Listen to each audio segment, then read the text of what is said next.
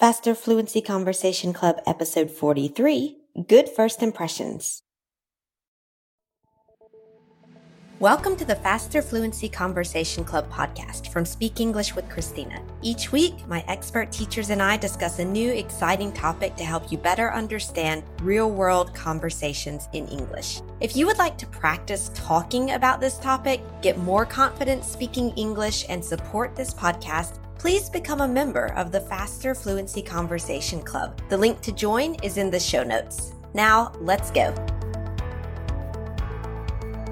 Hey everybody, this is Christina here for your Faster Fluency Conversation Club podcast. I'm here with other Christina. Christina, how's it going? Good. How are you doing? I'm doing good. So today we're talking about, I think this is an interesting question or interesting topic for students, and it's good first impressions, because that can vary a lot between cultures. And then, of course, if you're speaking a language that's not your own language, that can be maybe a bit tricky. So I guess, a question would be for you, in your opinion, someone who's maybe going to meet an American, for example, what are some things to take into consideration if they want to make a good first impression?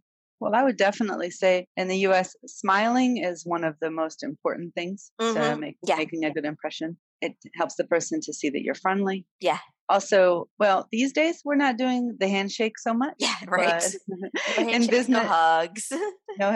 But in business, normally handshakes are very good in the U.S. It shows confidence. And I definitely would say eye contact is great. Yeah.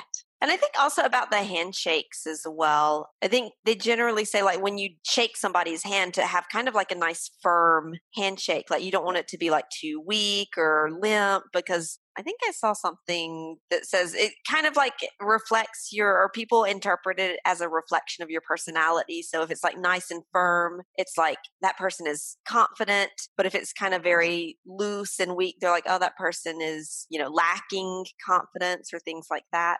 I don't know how true that actually is, but I think it's just kind of something, a perception people might have based on just a handshake. I agree. And I think in American culture, confidence is definitely viewed as very positive. Yeah, exactly. A positive thing in business. And also too, foreigners should not be surprised if Americans want you to call them by their first name. Hey, call me Christina. Yeah, exactly. It's actually to remember that it's a sign of respect, actually. Right. And it shows equality. Everyone in the U.S. is all about equality. Yeah, exactly. That's a good point, because I think in a lot of different languages, for French, for example, and Spanish, I think, and a lot of different ones, the you, they have a formal version of you and they have an informal version of you. And in the US, we in English, we don't have that. And so it's, right.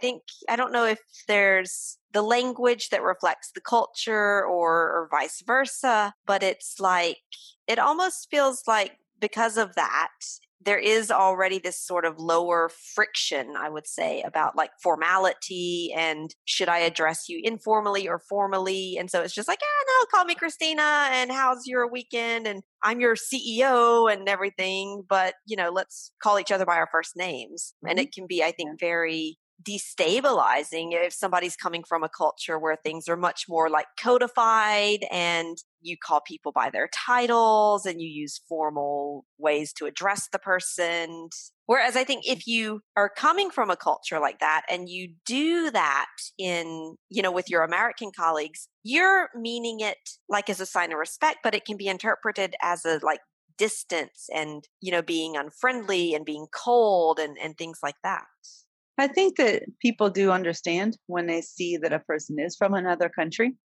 So they do tend to not be so offended or anything. And if a person really does prefer Mr. or Mrs. whatever, that's fine. Yeah. But just not to be surprised when the Americans say, hey, call me John.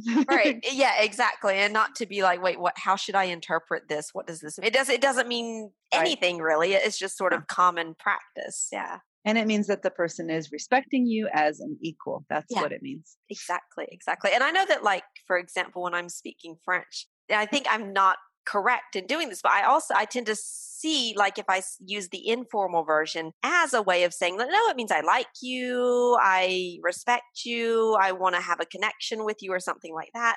And the formal you as like keeping a distance. And I think it's not the right way to approach it. And I'm, of course, have learned not to do that. But I think, it's just a question of adapting, I suppose, to the culture and practices of the culture that you're living in, I suppose, or working in.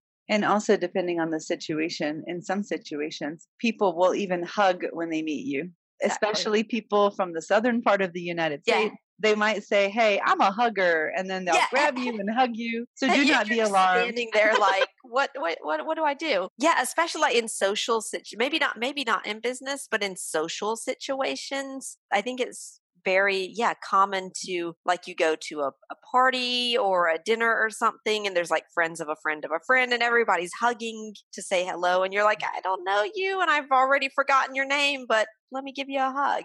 Of course, this will be after COVID passes. Yeah, right. Because now it's like, no, it's like hi from a distance, and now there's no touching. No touching. So but but it's interesting just how different cultures have different ways of making good first impressions.